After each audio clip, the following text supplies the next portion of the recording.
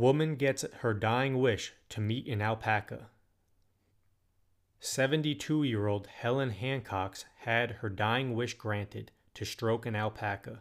Her daughter Jackie managed to arrange it after she got in touch with Jeannie Meakin of Cotswold Vale Alpacas through social media. Ginny brought 12-year-old Cosmo to Mrs. Hancock's home. The cancer-stricken woman loved every second spent with lovable Cosmo, who stayed calm during the moving visit. Story found via Global Positive News.